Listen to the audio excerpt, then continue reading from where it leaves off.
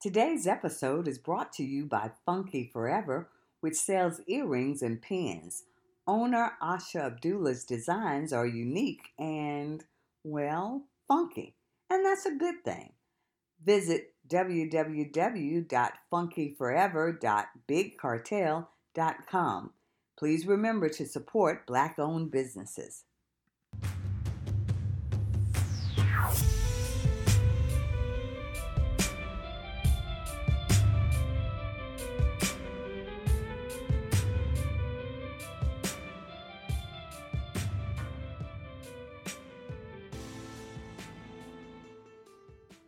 Welcome to Earrings Off. I'm Lou. And I'm Teresa. Let's get started.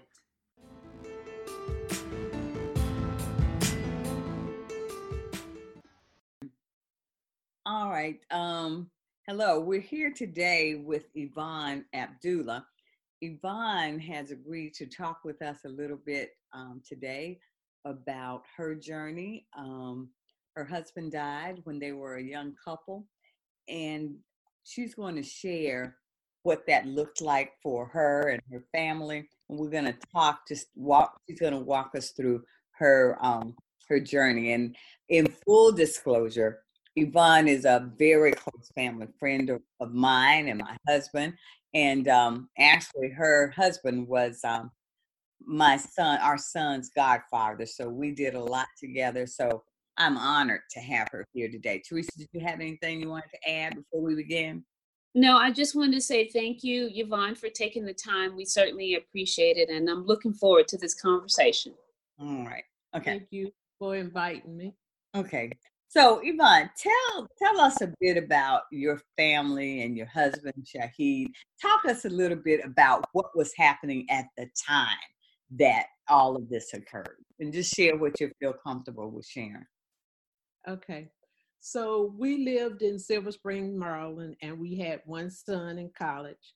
Shahid was 39 and I was 37. So he had gotten a degree in criminal justice from the University of Maryland, and I was working for the Federal Reserve.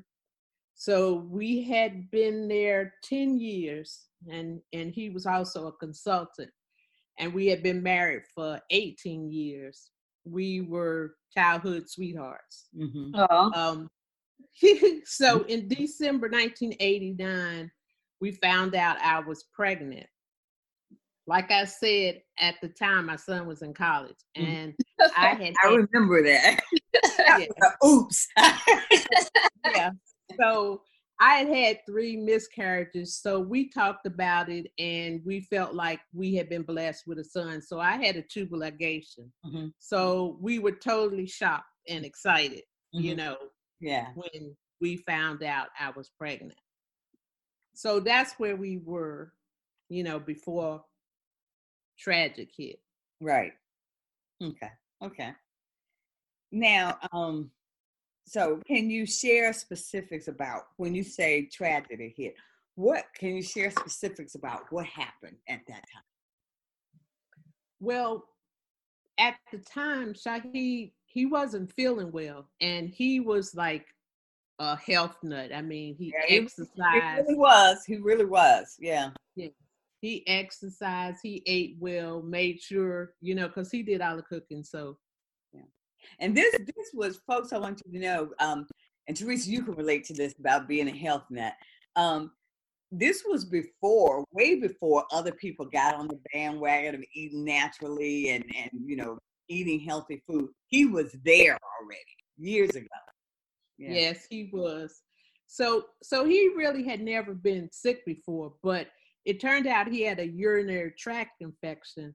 And so he was taking the medicine that was prescribed, but he ended up telling the doctor that he didn't feel like he was getting any better.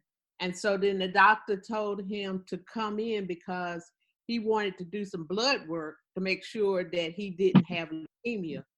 Of course, we were totally shocked, like, leukemia, and when we found out that he really had it, I mean, it like blew us away. I mean, we just found out we was getting ready to have a baby. We didn't know whether that would affect the baby. We didn't know where it came from. We were just like, I don't know, just totally shocked. So we were totally shocked, and so they told him this on a Friday, and they had him in the hospital by Sunday. What? So yeah, because he had acute leukemia, which is what children have, and it was growing rapidly. So they put him in for a hospital on Sunday so that they could start like an extensive chemo treatment for him. So probably by that Tuesday, he just touched his head and a handful of hair came out. And so he was like, get my barber over here, please. And which I did. And, you know, he had all of his hair cut off. So then the chemo, like I said, it was like probably one of the heaviest doses, you know, to get it in, to start working and everything for him. So he was in the hospital for at least a month with this chemo. And a few family members came over to see him, but he decided that he didn't want anybody to come see him but our son, me, his aunt, and his best friends in Richmond. Mm-hmm. Those were the only people he wanted to come see him because he said it was just too much seeing them. He was like, he meant everything to everybody. He really did. Yeah. And it just seemed like really hard on him to see them. So he just asked that, you know, I just let people know that he would prefer, you know, if nobody didn't come right now. Right. So everybody in the family was having a hard time seeing him sick. Everybody. Yeah. Yeah. So he lived 18 months after being diagnosed. And out of that time, he was sick at least 3 months. And he was supposed to have a bone marrow transplant, but he had to be in remission a certain amount of time before they could do it. But his younger brother was going to be his donor. Well, after he passed, well, of course, we had a baby girl. Mm-hmm. And he passed when she was 11 months old. And he worked from home and he kept her. So, I mean, she was the apple of his eye. I mean, he was doing, you know, everything he can, like spending every moment he could with her. And so after he passed, my son he was going to school in Salisbury. He wanted to quit school and come home, take care of me. But I told him not to do that because he didn't know when he would be able to go back and that I was going to be fine. So can you share a bit about the impact? I know you said your son wanted to come home, but you said he'd be fine. Can you talk about the impact on the children, and if you even had the chance to think about the future at that time when he died? Well, of course, you know, it was a very important time in my son's life. You know, he was about to become a man and his dad was his best friend. So he stayed in school and he had been playing football for years. And after his dad died, he broke his leg in a scrimmage game. So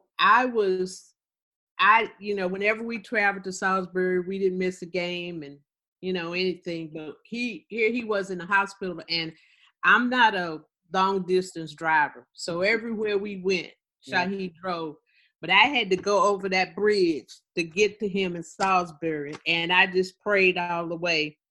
And when I went to the hospital to see him, you know, like the room was packed with all his football buddies, and they actually lifted me up to get me to the bed where I could see him, and he was just blown away because he couldn't believe that I actually had driven down to see him, you know. But God is good, and I got down there safely and everything, and he went on and he finished school. And but when it did happen, we had always lived in Silver Spring, Maryland, and we had moved to Fort Washington, Maryland. And it was just different from me being there because I'd always been in Silver Spring. So I went back to Silver Spring because that's where his aunt was. And my grandmother raised me, and his aunt was like, you know, the one for me. I needed that wisdom and, Yeah. you know, and that comfort from her. And so that's, you know, she was a major person in my life at the time to, you know, kind of help see me through what was going on. Yeah. Well, and I just want to share because I want people to get the full picture of what happened because Shahid really was an amazing man. He was quite accomplished. At his death, he was on Capitol Hill. He was working. Um, as a matter of fact, one of my recommendations to go to law school came from him because of because of his stature and who he was and what he'd accomplished. I kept it. I still have his words. And so he was he was so progressive in his thinking, so intelligent, so committed, very much into events of the day and making sure that, you know, as a community that we were growing. And he certainly was an asset. So I just want to make sure that people get a full understanding of what a man he was. Just such a devoted husband and father. I mean, it was just a very, very rough time. Yeah. Yeah. So Yvonne, I know that we all know death happens, and we even know that other women have lost their husbands, but it's not to minimize that at all. But what was unexpected for you? What did you, even with your knowledge and intelligence and talking to other people and having, like you said, his aunt around you to give support and wisdom, and I'm sure other people were talking to you, but what was unexpected? What did you not really anticipate that happened as you tried to adjust to his death? Was there anything at all? Well, I mean, we knew that at some point, you know, Yeah. that things might happen, but it happened probably, I guess you never really prepared for it. So when it did happen, everybody thought that because Shahid was my whole world. He was my mother, my father, my everything. Because my mother passed when I was 15, and you know, like I he said, got married. Yeah. So everybody, you know, thought, oh my goodness, you know, she's not gonna make it. You know, it's just gonna be just too much for her. But you know, God stepped in, and you know, I was able to to bear it. But I spent I didn't, you know, go to any kind of grief counseling, but I spent a lot of time focusing on my children. So I never really grieved. Like, it was a long time before I actually grieved. Mm-hmm. And when I said I moved back to Silver Spring, the house that I moved in Silver Spring, one night I went in, I put the key through the door and I got inside. And I think Zanaya Asha. Zanaya is my granddaughter. Asha is my daughter. But Asha was at my aunt's house, and I turned the key and I went in, and I just broke down. It was the first time I had really, really just let go and grieve, because I was just determined to be strong for them. But then, you know, I just got on my knees and I just prayed that, you know, I know that he would want me to be strong and to, you know, do my best and take care of the kids. And he knew that I would never, ever forget him and how much I loved him. So I just found strength to, you know, keep on keeping on, and found me a church in Silver Spring and got involved in the church, and, you know, just took it one day at a time. And like I said, I had been job a long time, and everybody on my job was very supportive and stuff too. So I hung in there. It wasn't easy. I'm not even gonna try to make light of it, Right. because I lost a part of me, when I lost him, and Sure. that's just never gonna change. It's been 29 years, and it still feel like yesterday. Okay. Yeah. Um, Yvonne, was it a conscious decision not to get grief counseling, or were you just determined to focus all your attention on your children? Um, I was young and wasn't thinking about, that I was just living my life day to day and struggling and doing what I had to do. And I mean, if I had it to do over, I probably would have, what I did do is at work we had a program, and so I did do some counseling, some talk, but I never went to a support group. Okay. So to speak. I just did some things what they offered at work. So, Yvonne, you shared about that day when you've been trying to be strong all the time and you went in and you finally just sort of let it go in terms of crying and grieving. But was there ever a moment after all of this, sort of an aha moment, if you will, when something happened to let you know you and Shay and Asha, you'd be fine, that you sort of turned the corner and you would all be okay? Was there anything that happened? Um, I don't know that anything specific happened.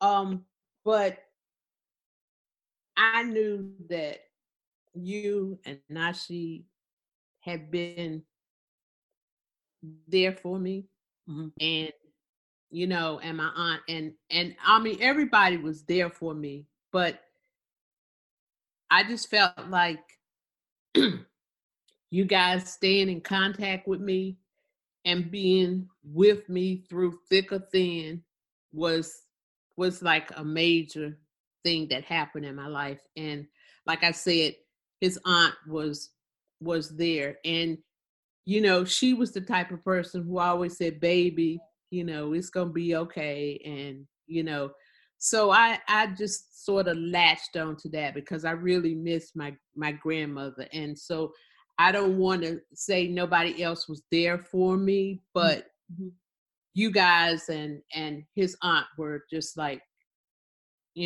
what I needed to sort of keep me grounded and focused on the kids. And you always were very encouraging and complimented me on whatever I was doing positive and keeping it together. So Well, thank you. That's just because, of course, your family's always been special to us and always will be. I remember when we got the news about Shaheed, when I got it, I remember coming home and Nasheed was on the floor, sitting on the floor, and he was hanging up the phone, and his expression, I'd never seen his face look like that. Never seen it before, never seen it since. And I immediately looked at him. I said, what is wrong? What happened? Because I knew it was something traumatic that had happened. And he told me then that Shaheed was sick. And so that was, and like I said, just to give people a full understanding, this was the couple, as young couples making it together, this was who we hung out with. This is who we did things with. We hung out together. We spent the night at each other's home. We checked in with each other. We made plans together. This was our group. So it was a tremendous loss, but yeah.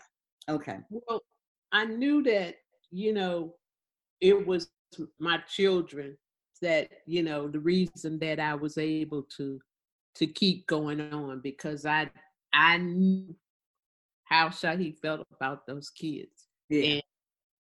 And I loved them just the same, but he was He was a father. He was a father with a capital F. Yeah. And so I spent a lot of time just focusing on them. And then I realized that I had to focus on myself, because if I wasn't there, who would take care of them? So that too is what kept me going. It's like, I need the strength to be able to take care of this baby, and of course Shay was grown, but he still needed, his special attention too. So, I just became stronger day by day, and without my faith in God, I don't know where I would be, because I could have easily gone drowned and just, went astray to alcohol, drugs, or anything, just to, kind of ease the pain. But I never was that type of person. So Right. Okay. And So, Yvonne, I know this is going to be a hard question, because as women, many times we have a hard time patting ourselves on the back. But what did you do right that made navigating his death easier for you and your family, either before he died or after his death? well, before he died, Shaheed used to talk to me about dying, and I didn't want to discuss it. I mean, I knew he got sick. Yeah. Like maybe after he had gone in a second time, or as, when I was pregnant, he started talking about, well, we need to talk about it and everything, because when he was in the hospital one time, he couldn't walk. And so he had to kind of learn how to walk again. And I was pregnant. So he had gotten me these tennis shoes before he actually had gone in the hospital. And then when he was in the hospital, he told me, I need some of those shoes like you got, so I could start walking. So we would be, walking through the hospital with same shoes on, holding each other up, and just, going through the whole idea that he was sick, because he just was such a healthy person. And the nurses, they loved him to death. And to this day, I have these birds that they brought in his room to cheer him up on most days. So, I just think that a part of him was, with me all the time. And so it just made me feel strong, because I know how he was about his family, and I wanted to, be able to say I did it, just so he would be proud of me, to know that, I know you got this, baby. I know you can do it. Yeah. So. Yeah. So what advice can you offer other young women and men who have either lost a spouse or a partner?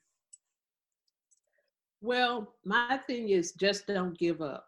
I mean, you you might feel like it, but if you just keep on, trusting in God and understanding that you'll make it through it, you will. I mean, it's my thing was too, is that as much as I wanted him to be with us, I didn't want him to have to live that way. I didn't want him to be in pain. I didn't want to see him suffering. And I know he didn't want to be in pain. Now, one thing that at the end, the day that he actually passed, the doctor had said to me, well, he is going to be a vegetable. He's not going to make it, asking me if I wanted them to, take him off the machine and everything. And we talked about it, and we told the doctor, do whatever you can. Just keep trying. So his aunt lived up the street from the hospital. So I went to his aunt's house to change clothes. And when I got back, he had passed. And I was actually thankful that I didn't have to make the decision to, to pull the plug, and that it happened naturally. Mm. So, I think that if I had to make that decision, that would have haunted me the rest of my life. And I didn't want to do that, especially after he said, do whatever you can. And we were in agreement about that. Mm-hmm. So I just say, you got to do what you got to do. And my my daughter was my, lifeline, my encouragement, my whatever. Because Shay went on, and he did well, and he was, what, and I wanted him to live his life. So he was, he went to California, and became successful and everything. So I was very proud of him. But I know that little girl was my miracle, because she was a miracle in the beginning. Since I had the tubal ligation, and then I got pregnant with her, I knew that God didn't want me to be alone. So I was, all into her, and now I'm all into my grandbaby. Just know, for anybody out there who's going through, similar situations and stuff. I was young, and Shaheed died at 40. My mother died around that age, and now I'm 67 years old, and hanging in there, doing what I got to do, and loving life, trying to be, good to my family, and good to myself, and just praying for peace in this world. So that's where I am today. Well, Yvonne, thank you so much for meeting with us, and we appreciate you sharing your story. When we know better, we do better. Take good care.